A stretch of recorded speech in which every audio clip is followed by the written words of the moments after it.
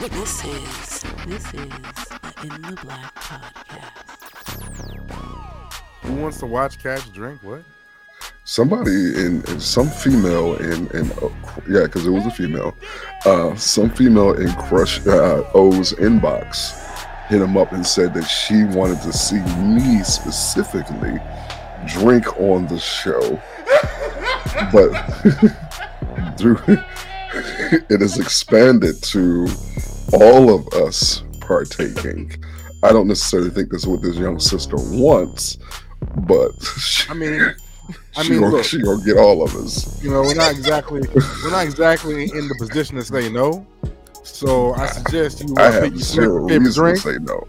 Get out your favorite what you call it for the pocket. You know what I'm saying? And get your smoking jacket out. Shit. You know what I'm saying? Matter of fact, if we're recording, baby girl, whoever you are, hit me up and we can drink together. Fuck these other two. Shit.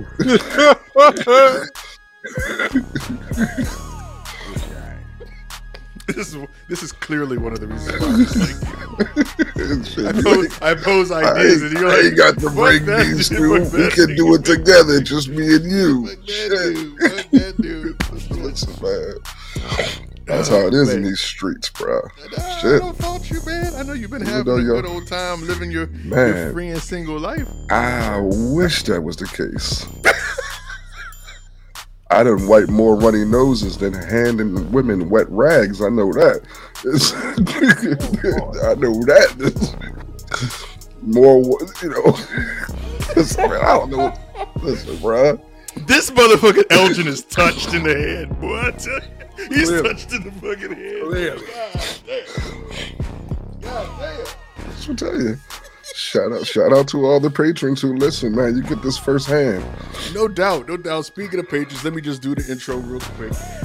Thank you to all of our Patreon family, man. We appreciate you. We cannot say thank you enough for your attention, your patience, putting up with our food, putting up with L's foolishness, really, because he's really the one that causes all the fucking. Oh, we about 3 minutes in. I ain't start yet. Not even. And I know you're sipping on something, so we about to get real live, my guy. Actually, I got a little heartburn, so I'm working on the ginger ale. Tonight, he's drinking ginger ale. He's drinking ginger ale tonight. This nigga. Anyway, we thank you for your patience, your attention, and most importantly, your dollars that help to continue to promote strong, independent black media, man. We could not do it without you. We recognize that and we appreciate you. Thank you so much. Well, based on our last conversation that we had last week about John Morant and T. Morant, we got a lot of feedback about that. Folks think that we are terrible parents, I guess. What? Because folks are like, I don't understand how. Listen, what? Man, some of the comments. The people on YouTube were so aggressive. Yeah, some of the comments what's wrong? from YouTube. Yeah. Speaking of John Morant, though, so recently, right? You know that he's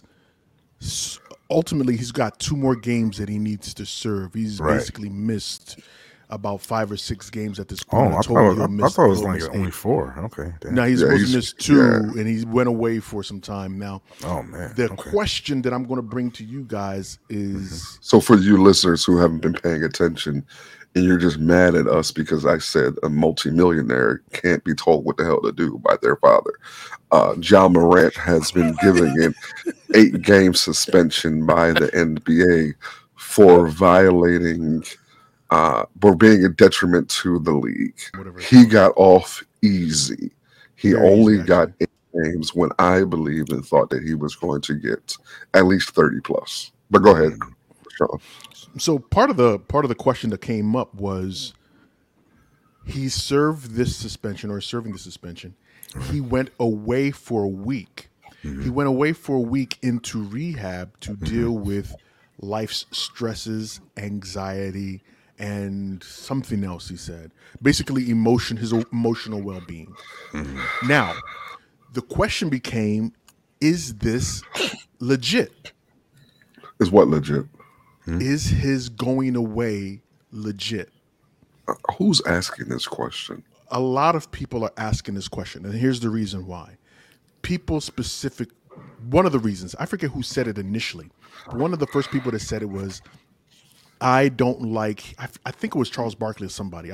Oh, forgive okay. me for not Another remembering. genius. No, Go ahead. but there's also there was other folks. So bear with me, Yeah. right? Okay, So Charles all Barkley, I think it was Charles. So don't quote me, but I think it was him saying he doesn't like it when people lean on the mental health aspect of it because he does not believe that this is a mental health issue. And that it makes it bad for other people who are actually dealing with mental health issues. It looks like it's just a situation of stupidity. So that's Well- we'll say Charles because that's who I believe it is, but See- it might not be him. Then two, hold on. Two, I don't know if you guys know, but you know that Mace and Cam have a podcast, Right. and Cam said the same thing. Cam was John Morant can't stay out of trouble. He was caught flashing a gun on IG Live, and now he is out for 2 games. He sent out a message stating that he will go through a healing process, but now he is being investigated by Colorado police after multiple incidents. What is he healing from? That was going to be my first question. I wanted to let her finish saying what she had to say. That was my first. The fuck is a healing process? See, you know what happens? You know what happens on some G? You know what happens? And I'm not being funny and none of this shit because Yeah, you know, it's really not funny. Because you know what it is? They'll sit there and say that we insensitive because we grew up in another era and all that other shit. Niggas gotta stop playing with this mental health shit. Yeah. For real. When niggas get in trouble and niggas ain't doing shit right, niggas just running to that. But I think he just got goals. I think he's trying to make it out the league and make it to the hood. Sound about right. Listen, then 3, Jay Williams was on ESPN today, and he's like, as someone who has dealt with these things before, who has gone into rehab for anxiety, depression, and X, Y, and Z, you don't stay there and come like out we in hit a fast forward here. 1,000,000%. I mean, That's I'm my like, biggest thing, Molly. he's already out. That was my first reaction to it. But I'm like, it's been a week and a half. Yeah. It's been a week and a half from somebody that's been to counseling centers, from somebody that still talks to a therapist an hour a week, once a week. Like, you know, most of the time when you talk to people that are going through counseling, you don't see them check into a counseling treatment center for a week when they're dealing with anxiety and stress at a high level, when there's been a series of habits that have occurred multiple times. So for me, like the bigger question is, and I really get afraid about this for Ja, it feels like there's a pattern of Memphis enabling him to a degree for this type of behavior. And once again, I stated by saying I want Ja Morant to win more than anybody. I want to see him be successful. I want to see him be on the court. Second chances, and you want him to come back better and stronger and get the help, all those things. But there's like the weird timing of it. Just all of a sudden now we're just rushing the process to get back on the court because there's 12 games left in the season. And if you just win, there's all this. broach the question to you. Do you guys honestly think that this is a mental health issue that he's experiencing? Or is it one of those things like you really don't care? You're glad that he's going to do what he... Why is this even a topic of conversation that these folks on mainstream media are having? I find this so wildly offensive because you can look at all of the gentlemen that you just mentioned who at some point in time, we don't even have to go down the long history of Charles Barkley's reckless behavior, whether it's with the Philadelphia 76ers, at the University of Auburn, or Phoenix Suns. We don't have to talk about all of his. We don't have to talk about Jay Williams' issues when it's just, I don't think that this is an arena that we should even be stepping our toe in to begin to question how someone is addressing their mental health. I don't even think this is something that we should ever be having a conversation about, whether we believe what they're saying is real or not. That's completely irrelevant. Whether you believe it's real or not, what you believe, whether it's real or not, doesn't have any bearing. This is a young man who is on the path of destruction, and any opportunity that he can get to not be on that path or to slow down on that path, hopefully exiting off that path healthy, you should be applauding that, whether it's a week or 30 fucking minutes. Who are you to actually have the audacity to question Let me that? add some additional context to it. I think part of the reason why these questions are bubbling up is because, one, given how the information has come out, right, it seems as though this behavior has been going on for a long period of time, and that the Memphis Grizzlies have been enabling it, right? And it just all of a sudden seems very convenient that he's now returning when they are still in the race to get into the playoffs. They're not dropping any seeds, and they need him. So it's like, okay, we've been putting a blind eye. Jeez. We've been putting a blind eye to all the stuff that you've been doing. Now we can't put a blind eye to it because the NBA has brought it up, but we can't take that major hit because, I mean, do we really think the Memphis Grizzlies were turning a blind eye to John Morant's behavior? Okay, this is what they were saying. They're Who's saying that the coach, other media people, other mainstream media people. I'm a humble servant of the community. I'm just telling you. You need a new community, my man, because your community. So basically, folks are like, okay, hold on. There was, I think, during the interview that the head coach had, he basically was saying, he alluded to that he's been having problems like this for a while. So all of these behaviors that have recently come out to light, he's been exhibiting these things for a minute. So it's like, okay, hold up. Was it just the issue of him at the strip club? Because to be 100% honest with you, I don't think that even warranted a suspension. For me, it was something stupid. He went to a strip club and But that's not why he got. It's not why he got suspended. Hold on. Is that not why he got suspended? No. So tell me why you think he got suspended. Because the NBA was not very. The NBA usually use ambiguous language. Exactly. So that's why I am led to believe that it wasn't just that incident. I think it was a culmination of incidences, but also I think they believe that they were suspending him as a quote unquote wake up call to say, hey, you got to knock these behaviors off or worse is coming. I believe that when he had that conversation with Adam Silver said, bruh, listen, no. We ain't doing this. We gonna give you this 8, and if your name come up again, just know that we dropping a hammer on you. I can't believe, this idea that the Memphis Grizzlies are somehow ignoring Ja's behavior and overlooking it. But I'm not saying that's what's happening in this situation, but let's not act like teams don't do that. Exceptions are made for exceptional. Come on, teams never overlook a player's behavior. Stop it. We were talking about fucking Gilbert Arenas the last time. He was a fucking menace on that team before all the guns and shit in people's shoes. I'm going to make a point, you decide to hop on and step on my point and say that I'm saying something that I haven't even got an opportunity to say yet. Oh, go ahead, man. Go ahead. I'm saying that teams are not overlooking these players' behavior. I'm saying that most times they will handle or attempt to handle these behaviors internally before they make it to the national media. The same way they did with Gilbert Arenas, the same way they did with old boy who played with Memphis Grizzlies, the ball head. You think so? You think they're not just tolerating it? Why would they tolerate it? These are $1 billion entities. Yeah, it's a billion, but don't forget they're bringing I'm gonna let you this talk money because you keep jumping on. No, I mean, if we're having a conversation, we're having a conversation. These folks are bringing in money, so why wouldn't they be tolerant to it? Why would they be? When do businesses be tolerant to things that are ultimately going to affect their bottom line? When your population or the people who typically pay the most for your business is a white population who don't really like us anyway, they're looking for. I can't. You say that, but look at Ben Roethlisberger. You forget that the damn Pittsburgh Steelers tried to sweep that under the rug after he had after that sexual assault. He's a white quarterback. And you're proving my point that these teams tried to take care of it and handle it in-house first before it makes the national media. They tried to sweep it under the rug. That's not the same as handling it. That's not necessarily the same thing. I'm saying is, so you just thinking that they didn't do punishing? Anything? I don't think so. Okay.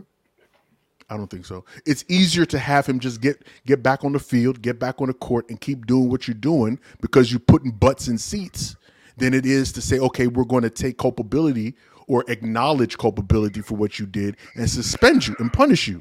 I think it's a lot easier for a team to do that. I don't think that's what they do. Okay. All right. I don't know if you guys remember, but you know I went gallivanting across into the Caribbean a while ago. All right. And afterwards, when we got back, my wife and I were watching the show, and we saw a woman with a pineapple tattoo on her back. Oh, here we go. This is here we this go. is the ITBP after dark. Okay, here we go. Just your warning. It is because everybody. We already know what the pineapple tattoo means. So we need we need a new graphic. Listen. Like we know need a whole new graphic for this segment. So listen, check this out though.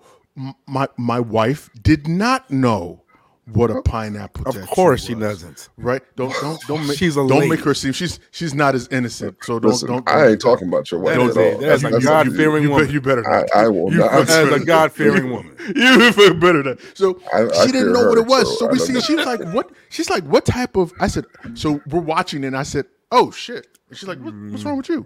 I said, "She's got a pineapple tattoo," and she was like, "And?" I was like, "So you don't know what pineapple tattoos mean?" She said, "No." I said, "It means that she likes to swing."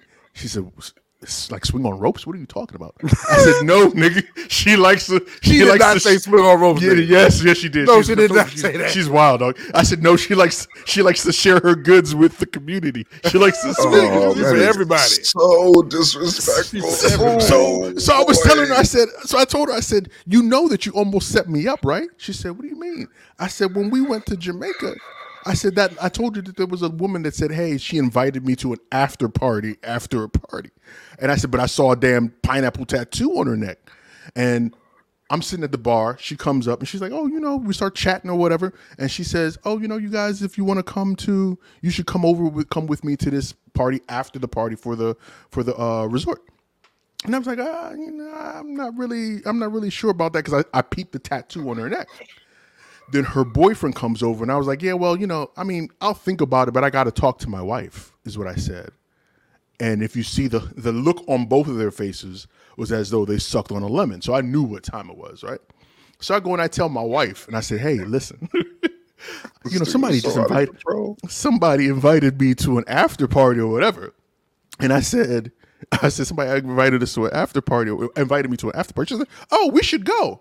I said, no, we're not going to that party. She said, why not? We came here to have fun. I said, she had a pineapple tattoo on her neck.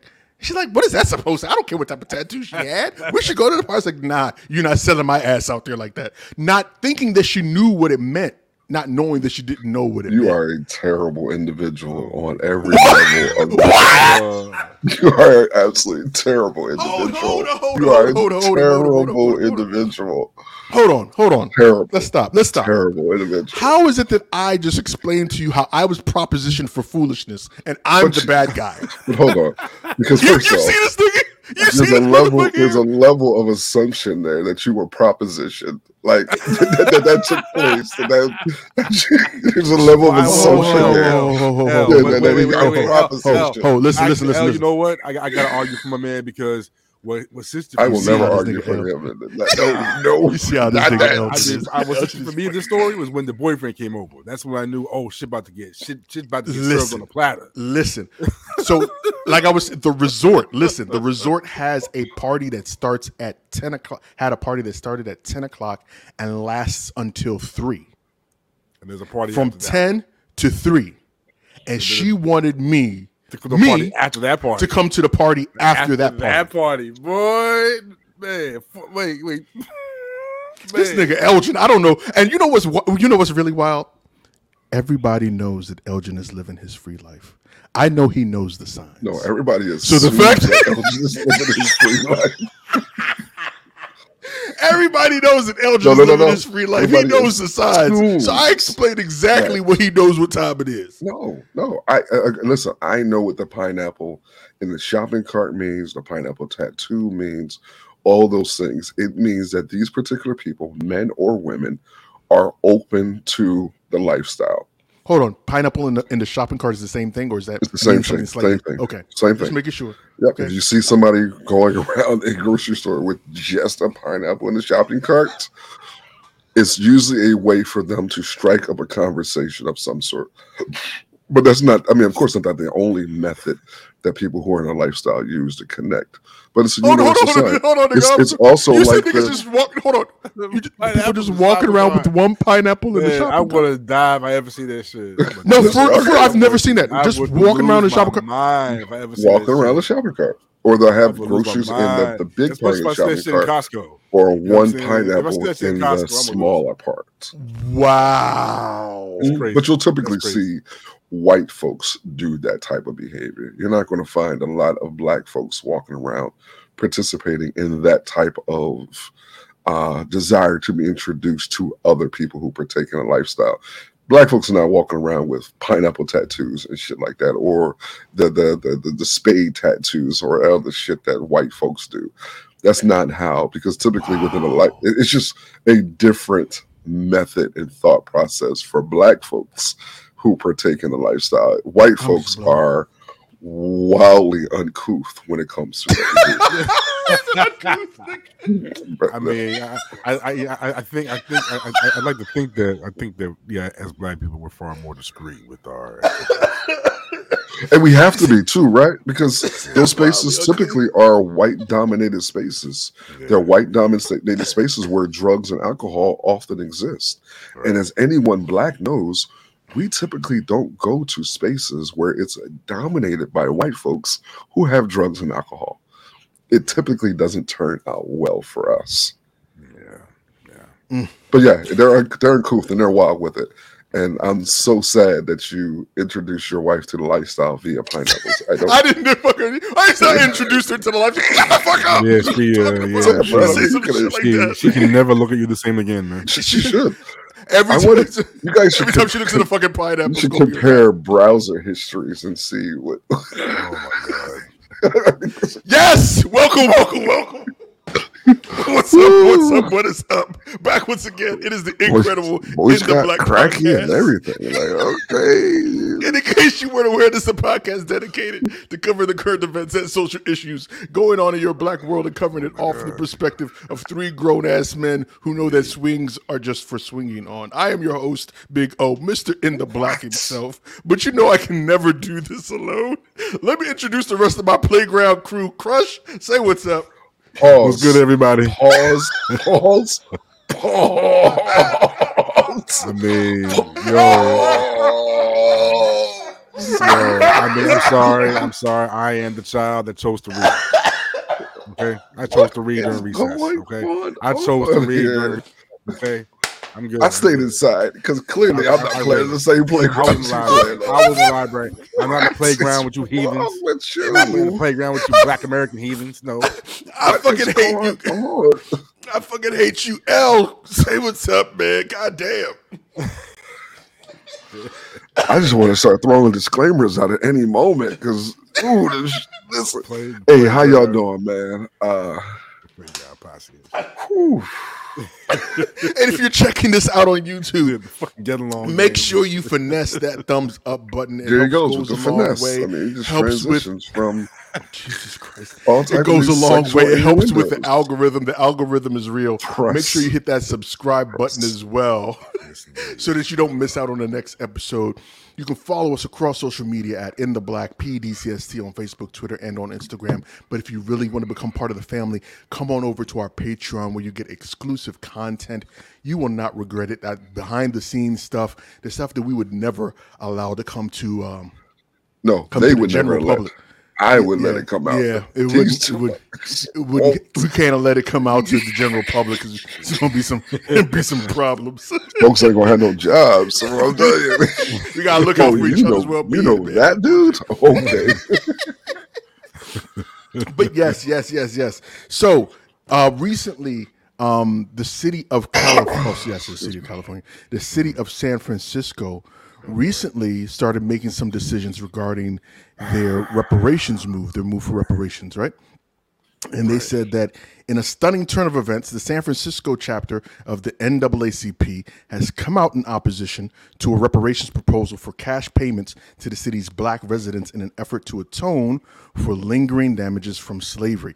A city-appointed committee proposed $5 million payouts to black adults who are descendants of enslaved people with a guaranteed annual income of at least $97,000 for 250 years. The committee also proposed the elimination of personal debt and homes in San Francisco with a price tag of just $1 a family.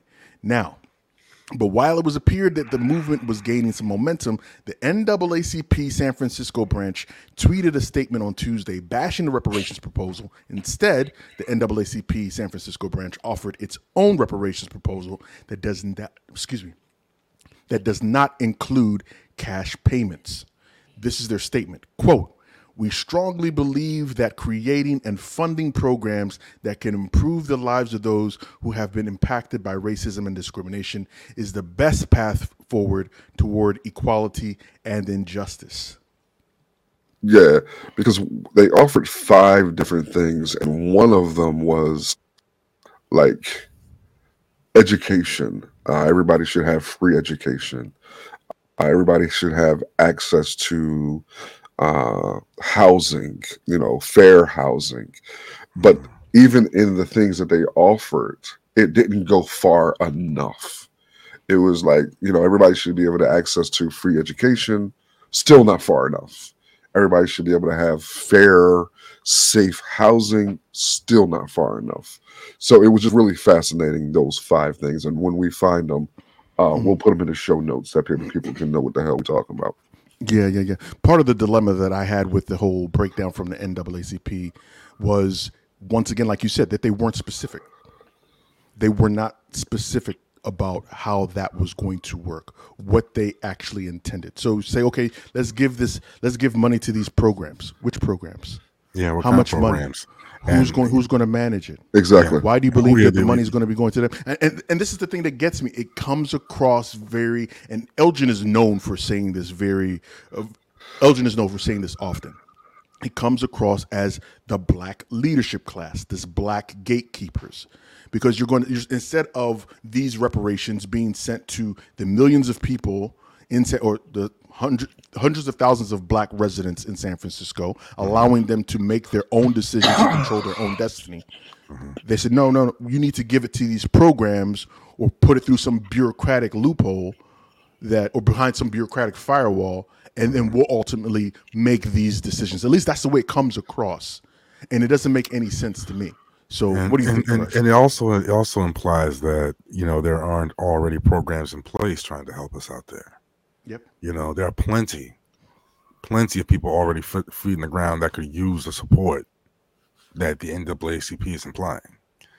But yes, it does sound like they're trying to add a layer of bureaucratic, red tape between some sense of justice and our people. I mean, but to be honest, this whole thing just seems like one baby step of a much larger discussion that does not feel completely thought out in any way.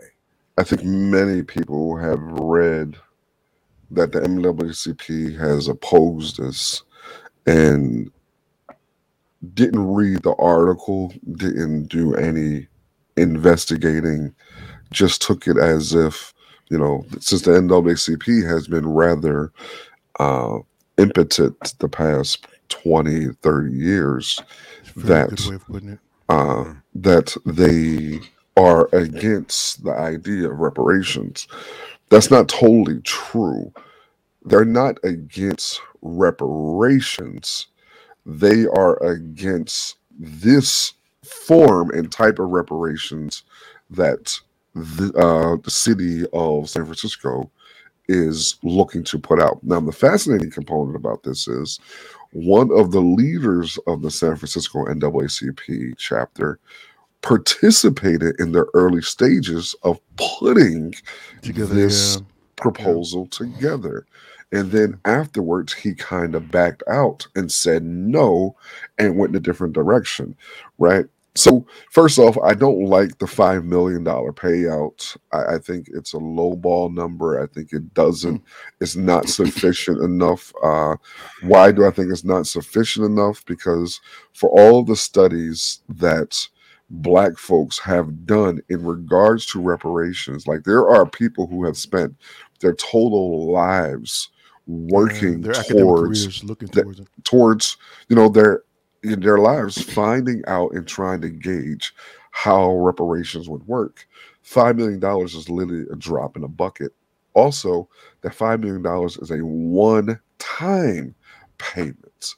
The problem with accepting that one-time $5 million payment is that ultimately you set a precedence for the rest of the country to adhere to. So now if you're somewhere like Boston or Philadelphia and you want $50 million, they're going to be like, nah, we San Francisco folks just got $5 million. In fact, they'll probably adjust for inflation in each state. Yeah, so I think that's the problem. Probably end up with maybe 100K. Sure, and I think that's where it gets really, really tricky. I just don't like it. I don't like the responses that we've had to it. I think we've going on some. I think the NAACP as a whole deserves criticism. I think that criticism should be formed in balanced analysis, not based off of memes and other form of vitriol that we're handing out on social media. Folks saw NAACP opposing this and just have gone nuts. And again, I'm not aligning myself with NAACP. I don't like what they proposed either. I think what they proposed was worse than what the San Francisco folks proposed, right? But I don't think that what the people in San Francisco proposed either was fair and appropriate. Reparations are due, but it has to be done differently. Yeah, what's clear about this discussion is that reparations in this country for our people can never, ever be contained within cash payments. That is by far the most short-sighted stopgap I've ever heard. The most short-sighted pacifier I've ever heard. To sum up the centuries of a painful existence into a $5 million check is an insult. Well, like I said, we've had this conversation a multitude of times, and once again, like Crush said, reparations, the approach to reparations, at least that I adhere to, is that it has to be multi-pronged. It just can't be. It can't just solely be one-time lump sum cash payouts.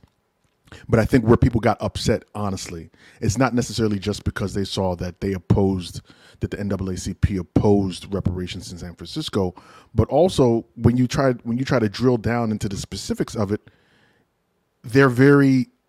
once again, there aren't any specifics. It really doesn't give you any. They don't really give you any details. Now, we've got some folks in our social media that we posed this question to earlier. Jenny says, perhaps the NAACP's objection is that the taxes on $5 million wouldn't leave much money. I think the taxes would be about 60%. I ain't got a clue. They should elaborate though, which is one of the comments. I got another guy, Dr. K, says, I think they take the position that cash is a Band-Aid solution that won't fix the underlying issues. What good is money for school when the school discriminates? What good is money for a house when housing discrimination is still rampant? I think that's where they're going with this. So, I mean, people are asking some of the right questions, but at the same time, the NAACP is not necessarily being as forthright about how they would see the money be spent, one.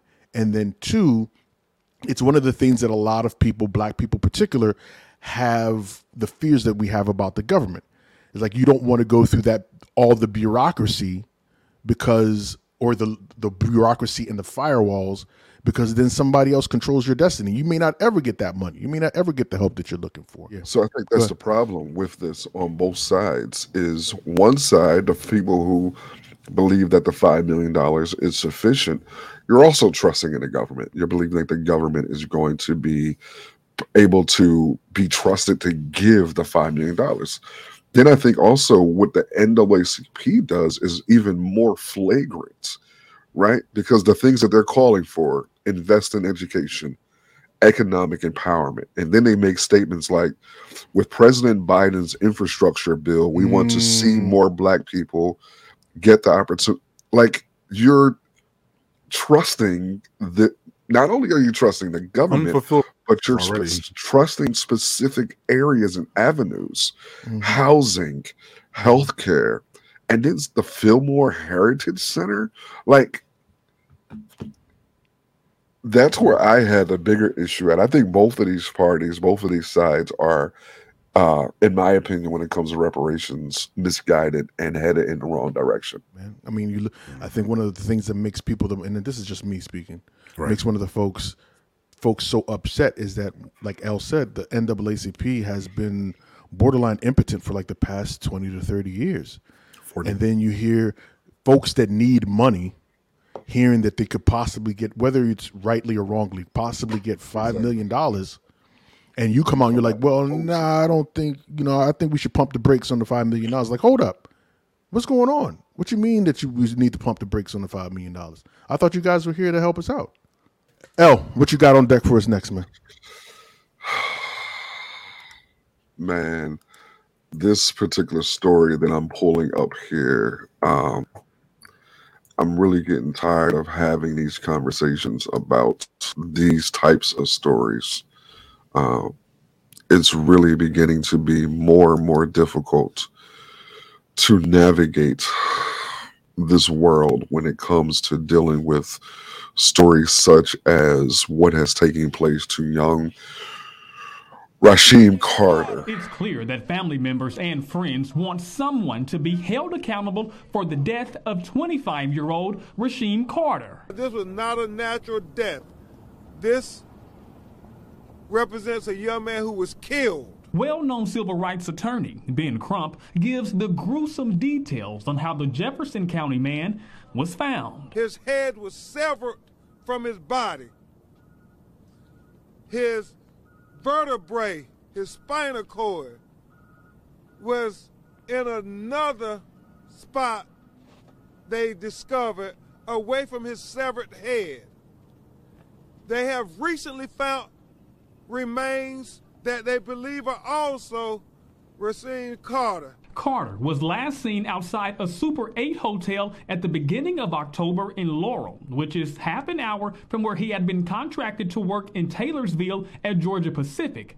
Remains believed to be his were found on November 2nd. Those close to Carter say he was being threatened by people he knew. He was dutifully and gainfully employed, just trying to make a living for his young child, and ends up dead, chased by what we believe to be white supremacists, a lynch mob. In fact, Carter's mother, Tiffany Carter, says he even let her know about it during one of his last text messages to her right before he went missing. He said, me and the owner of this company not seeing eye to eye, mama. His name, which I can't say at this time, but if anything happened to me, he's responsible for it. I'm too smart, mama. He got these guys wanting to kill me. But they say what's even more alarming is the fact that someone attempted to use Carter's credit card even after it was determined that he was dead. And we believe that is a big clue. Think about it. The person who had his credit card is likely to have encountered him while he was alive. And it shouldn't have to be this difficult for this broken-hearted mother to get answers. Last October, Rasheem Carter told Taylorsville, Mississippi police that he had been chased by truckloads. Now listen to that, ladies and gentlemen. He had been chased by truckloads, that's with an S, of white men yelling racial slurs at him. Days later, Carter was officially reported missing. His remains were found a month later, just a mile south of town. In a statement posted to Facebook at the time, the Smith County Sheriff's Office, where Taylorsville is located, said that there was no reason to believe that foul play was involved. No reason to believe that foul play was involved. This young man and his family went to these very police and reported that truckloads of white men chased him and was calling him racial slurs. A month later, goes missing. Another month later, his body is found. What parts of his body are found, and he is found decapitated. But this very same police department, where their initial report was given and placed and taken, is saying they have no reason to believe that foul play was involved. One of the colleagues that he had, because he doesn't have a car, so one of the colleagues at the job was actually transporting him back and forth to work. But because of the beef that he had with the boss, that person then took up beef with him and stopped transporting him, stopped picking him up to go to work. So he called his cousin and told his cousin, hey, I need a ride to go to work. She dropped him off and she waited at their pickup spot for him, and he never showed up. She reported him missing the next day. It wasn't but a couple of months later that they found his dismembered body, and the police, being as disrespectful as they were, gave his mother his head and his spinal cord in a box. It was like, yeah, here you go. This is what we could find. You can take that and do what you want with it. It's unreal. It's just, it's absolutely unreal. I can't imagine the pain she's going through, and I can only send whatever strength I have left to her through something so incredibly traumatic and incredibly infuriating. Just incredibly infuriating. It's just 2022. I don't want to go too far off on a tangent, and we have this conversation often enough. Right. But once again, you know that Ben Crump is the lead on this case. Right. I'm not ignorant to think that he really does this for altruistic reasons. He has to be getting something from this. What that is, I can speculate all day, but I don't think it's as clear cut as what many people would lead you to believe. Right. With that being said, I'm glad that he exists in this realm, because I don't know. It wasn't until the family brought it up to him and he started making noise about it that the Vice even came to come and talk about this. Nobody knew that this case existed. Go ahead, El. I see. I know you. It bubbles in your ass. I see your point, right? I see where you're going with that, but I think also, unfortunately, whether it's intentional or not, he often is a stopgap for families to get some sort of justice, right? He gets a chance to bring these cases to the light. He gets a chance to get people talking about it. But unfortunately and sadly, that's often where these cases stop. They stop at the headlines on Vice. They don't go any further than that. And that's not necessarily saying anything disparaging about Crump. I have my own personal views of the dude, but I don't want that to sully this point here. I think it's the nature of the monster that we're up against. I hate the story. There's not a component or a place or a part of the story that ever provides me with any hope that things are going to change, that they have changed, that there's nothing. I think our collective responses to this is also as discouraging as the actual acts that we have when we have Black people who are directly connected to the families saying things like, well, I don't think the police had any involvement in this. Those types of things are incredibly difficult to hear, because while we are not able to pinpoint and say, yes, the police did indeed conspire with these truckloads of white men to murder and decapitate this young brother.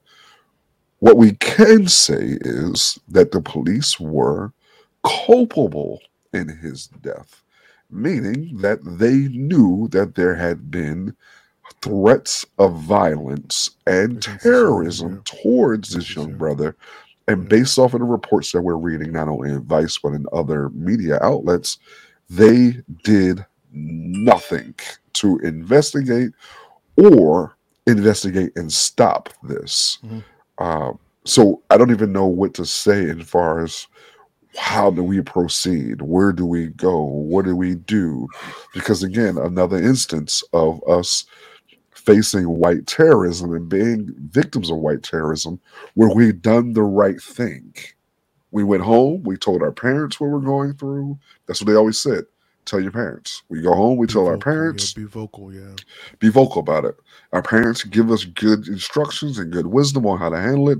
Go tell the police. We go tell the police, and yet and still, less than a month later, we end up missing.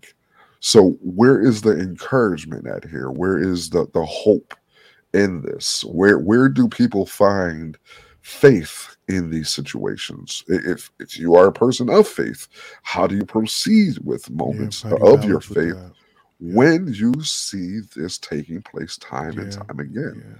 I don't know, man. Part of the dilemma also with the sheriff, I forget the sheriff's name that's leading this whole thing, is that the men at his job that has already been reported that they were giving him a hard time. He's essentially publicly exonerated them, basically said that they're no longer under investigation because they don't believe that they were around the area where his body was found within that time period when he had died or whatever.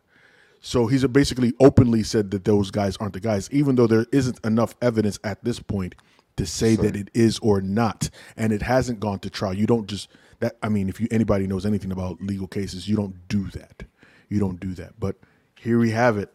Not only were you slow to come to the realization that he was actually murdered, but now you're already crossing possible suspects off the list before anything has even gotten off the ground. So we see where this is going. You know, it makes you wonder what regions like Mississippi could possibly look like in the distant future. I tell you what it should look like. It should look like a complete absence of black folk. I know that shit. That would be interesting. That would be interesting if one day you're like, you know what? You want it? Here, keep it. We out. And there are areas you want where we ain't going. Yeah, where there are still sundown towns where we know that we can't get caught in those areas. What would happen to a state in the United States if all the black people abandoned it? Oh, Every last one. Every last one. Yeah, they would die off. They wouldn't have every last black person is evacuated in Mississippi. The chicken would be unseasoned. Their interracial porn subscriptions would skyrocket. What else do we have here? Shut up, man! Because all the mixed children gotta go too. Yeah. All the mixed children gotta go. Eminem's album sales and streaming sales would shoot through the roof. Do you talk to your children about these stories? No.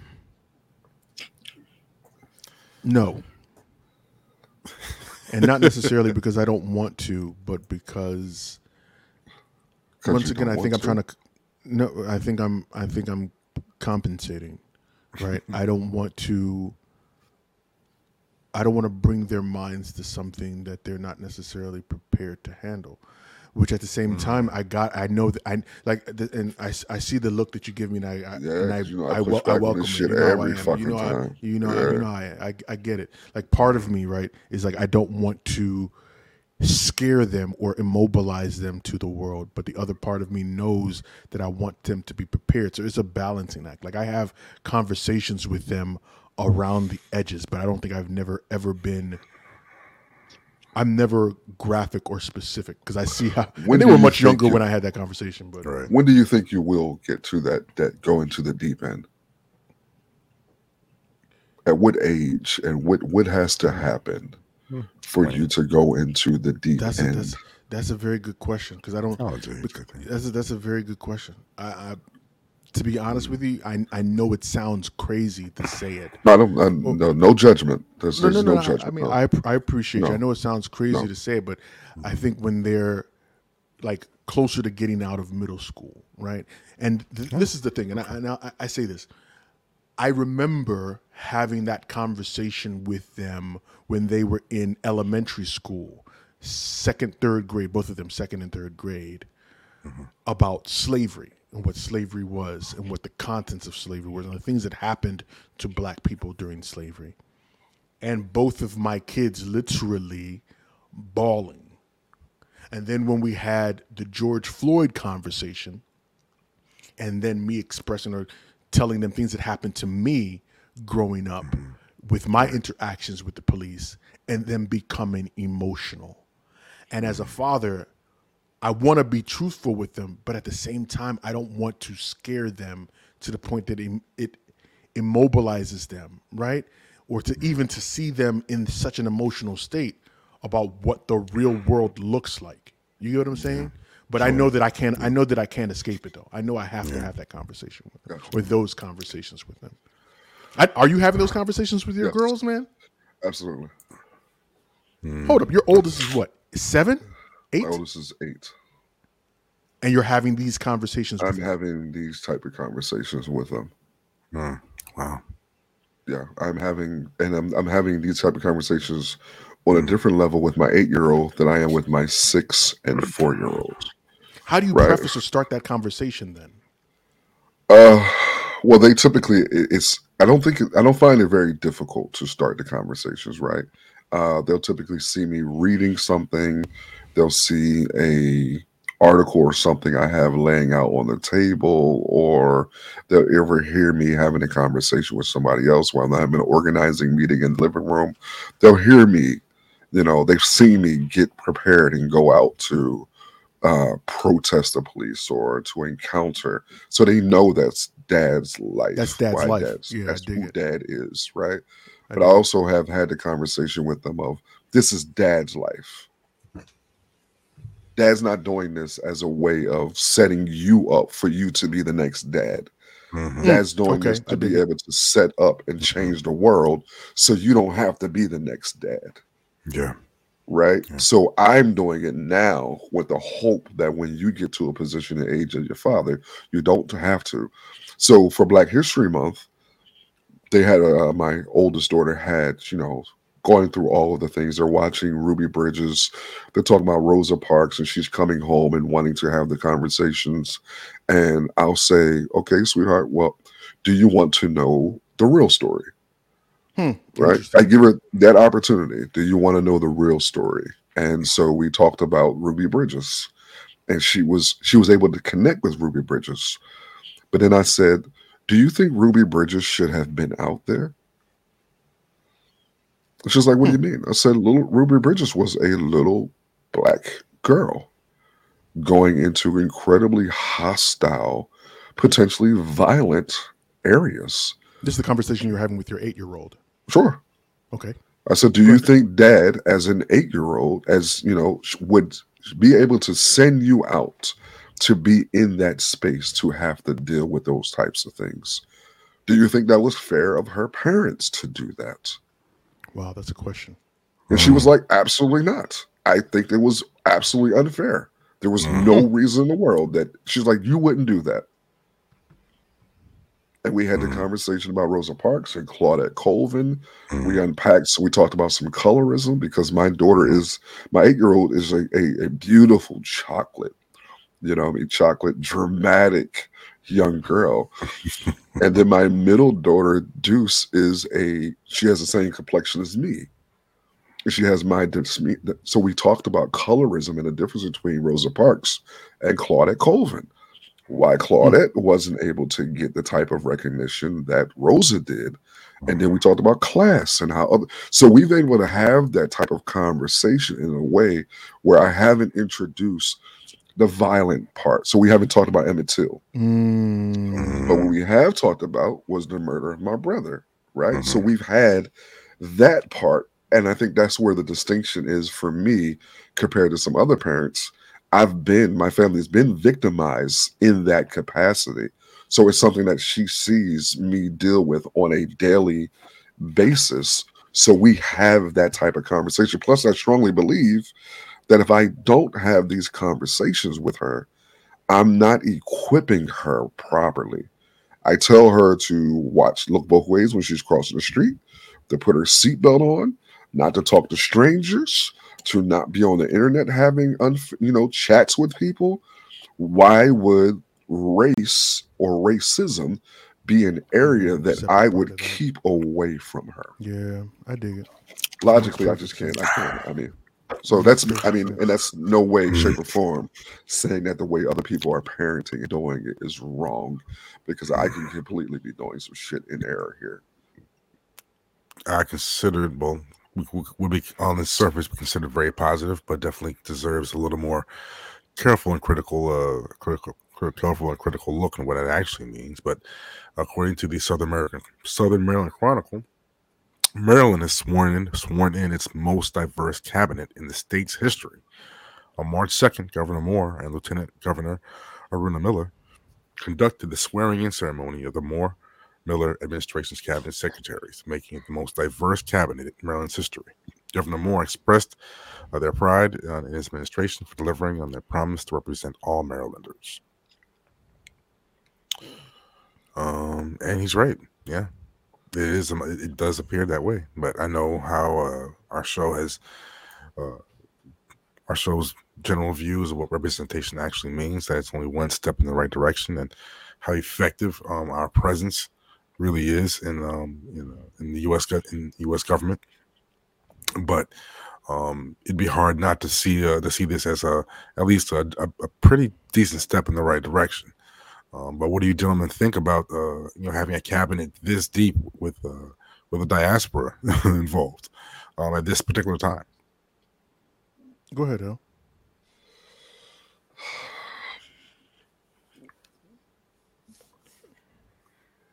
I wrestle with representation. Like that's something that I think me and O have butted heads on a number of times when it comes to representation, whether it be in movies, TV shows, politics, whatever the case may be. Because I don't think representation alone is the answer, right?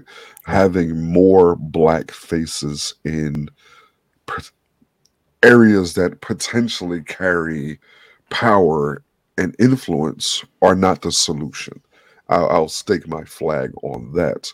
But I will say is that it does have the potential of influencing others to be in positions of power to ultimately possibly cultivate change, right? But then also I wrestle with that, because then I have to believe that there's some sense or some possibility that this institution can be reformed and it can provide a level of change and things along those lines. But I think it's also one step at a time, right? One thing at a time. And so I try not to, at this point in time in my politics, not be so quick to piss on other people's views of representation. Right. I don't need to do that. If we engage in a conversation, we can have the conversation, but I don't need to say representation is trash. Don't believe in it. Don't do it. I feel the same way. Yeah, because even for instance, you go shifting just a little bit, Wakanda Forever, right? My daughters and I watch Wakanda Forever. I not giving a review here, but for me, my daughters seeing, particularly my middle daughter Deuce, who has a Riri Williams spirit, right? It was important for my daughter to be able to see Riri on TV. Now, the likelihood that my daughter grows up with the same politics of a Riri are slim, But what she did get was an opportunity to see that in her creativity, in her ability to work outside the box to solve problems the way that she saw Riri do, encourages her to push in that path. So I think that's what representation can present to us. So when we have an all black, cabinet, what's what does that do? How does that help? I don't know, but does it Me neither. ultimately hurt? Well, potentially it can, but Yeah, I think it could hurt. It could actually hurt. I do think there's some potential. I think small victories, man. I think that life is so shitty that we gotta be able to allow people. Can you see a day for Pennsylvania governor? Absolutely not. Absolutely not. Absolutely not. These white folks are not going for that. Oh no, brother. Well, I mean, hey, maybe your daughter will be the one. And I'll be sitting in my rocking chair with the 4-5 underneath the blanket, ready. He's like, hey, Daddy, they elected me governor. I'm gonna bring all my sisters up in here. Yeah, let me call some folks for security then. Yeah, I think one of the things, man, that's gotten me is that I used to be one that I initially thought the representation was the key, right? That it was that, I won't say the end all be all, but was a strong or galvanizing factor to many of the issues that we had in politics and social issues and so on, right? But the longer we do this show, the more stories like these that we cover, for the past few years, I've gravitated to representation only being part of the key, if a key at all, right? Yeah. Representation matters for young people to know that they have the ability to do certain things. There was there's a movie named Coda. I haven't watched it, but I've been hearing so many great things about it. It's a very good movie where the main character is deaf. Him and his wife are deaf, but the only speaking character is their child in the entire movie. And the movie revolves around the deaf father and the deaf mother.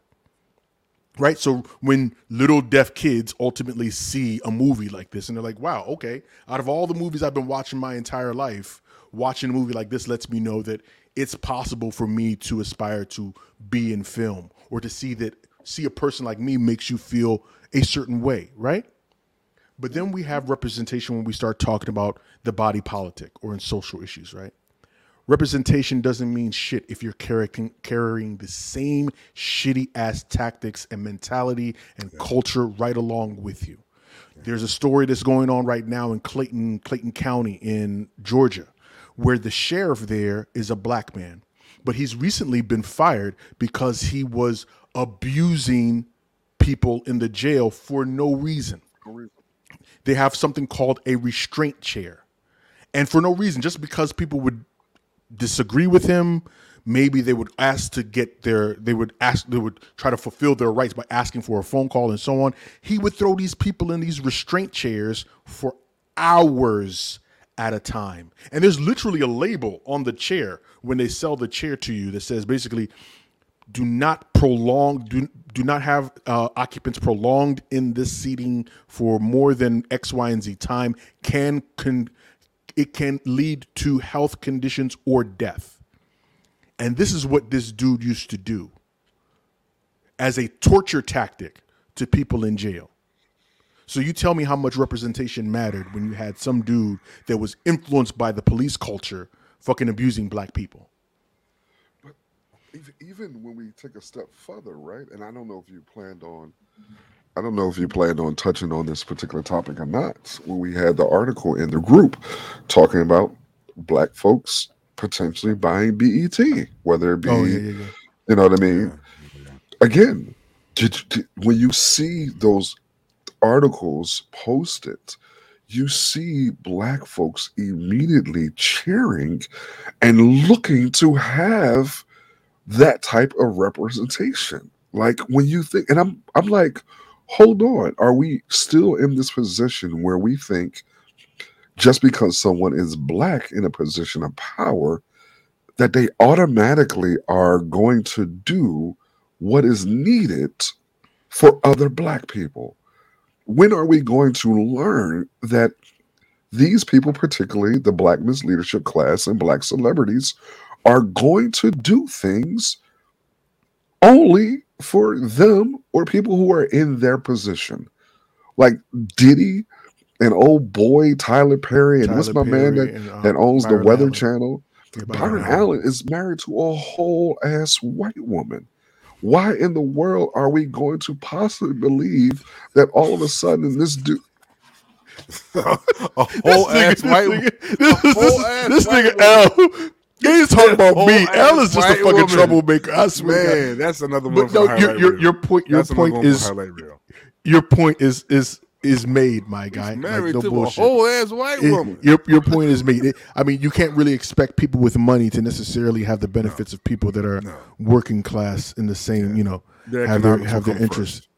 Yep, all the time, every single day, man. And that's not to say that they're not black. That's not to say that they're not black, because that's not to say that they're not black. That's the argument that people make afterwards. I'm not saying racial oppression. I am not saying we are not saying that. I'm not saying that. No, but we can also pull up receipts on all three of those gentlemen where they have done horrible damage to the Black community, or specifically someone in.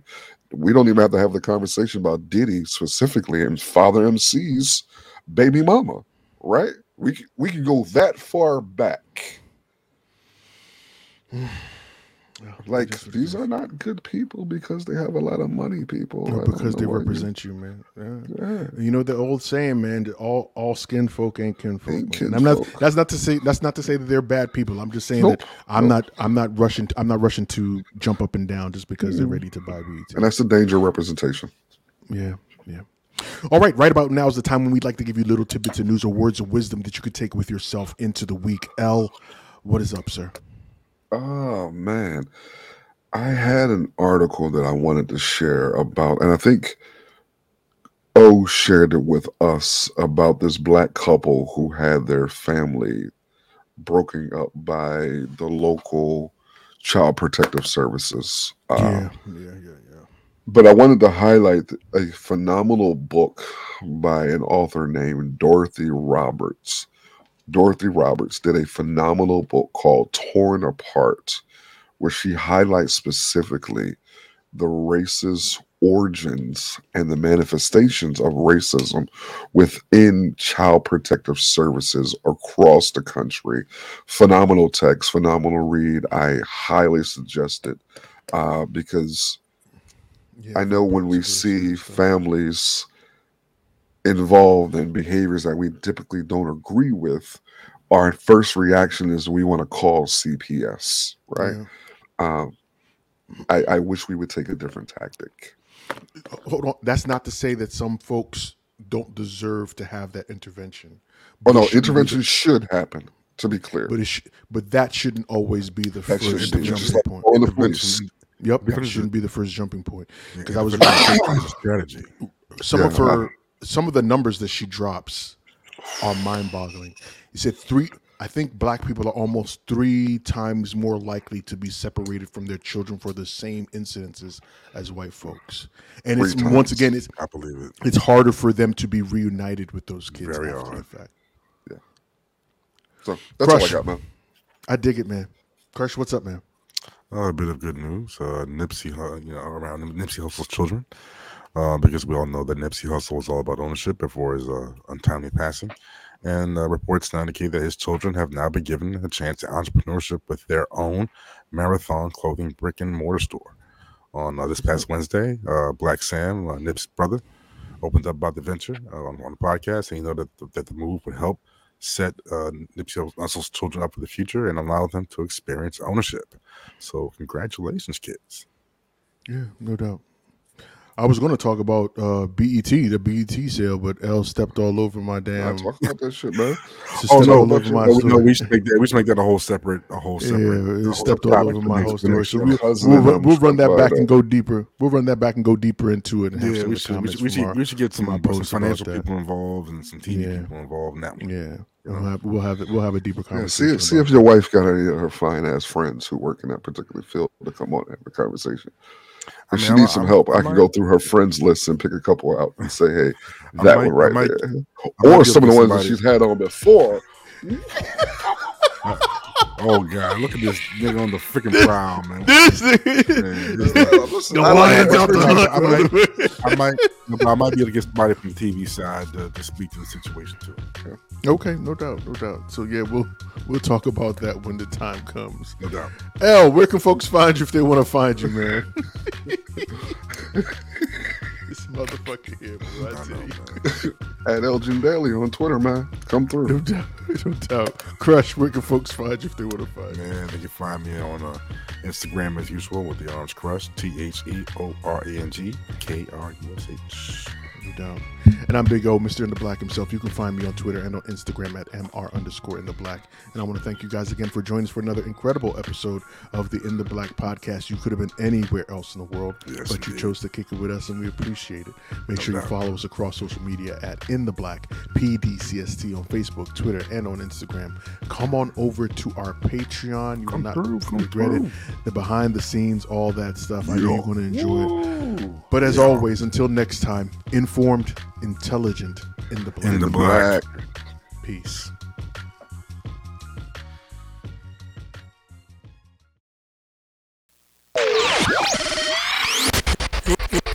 This is the In the Black podcast. In the black, bro. Hands down, one of the best podcasts I ever heard, though. Brethren, what up? I brother Black up here, brethren. Listen. In the Black podcast, and your lad, it's all facts. He don't like that, then fall back. In the Black podcast, don't talk trash. Switch fast if you ain't raw, then you're whack. Informed, intelligent elements, always relevant. Not for the weak and delicate. This is eloquent excellence. We are setting the precedence. Rest of them are excrement. In the Black podcast, the truth like the testament. Don't know, Black up here, bro, man, a specialist. No other podcast, broadcast, can't mess with this. Like said, them a cheat, who no do it so effortless. I listen, them I learn, when them listen, them I benefit. Reporting current events, everything that is prevalent. This is so exquisite, a scientific experiment. Giving you the news, not views without evidence. Telling you the truth, sentiments without embellishments. Relax, these are the facts, bringing them to your residence. In your house or your tenement, listen to hear intelligence. Body filled with melanin power that's so unsettling. Bright in the stars, bringing some light back to the desolate. In the Black podcast, like your lad, it's all facts. You don't like that, then fall back. In the Black podcast, they on top. Who know if you watch Black up here, chat me can't flop. In the Black podcast, like your lad, it's all facts. You don't like that, then fall back. In the Black podcast, we outlast. The one of them can, none of them no contrast. Just like that though. Yeah, man, that's so bad. Mr. In the Black himself. What up, DJ Henry? This boy Black. I'm out.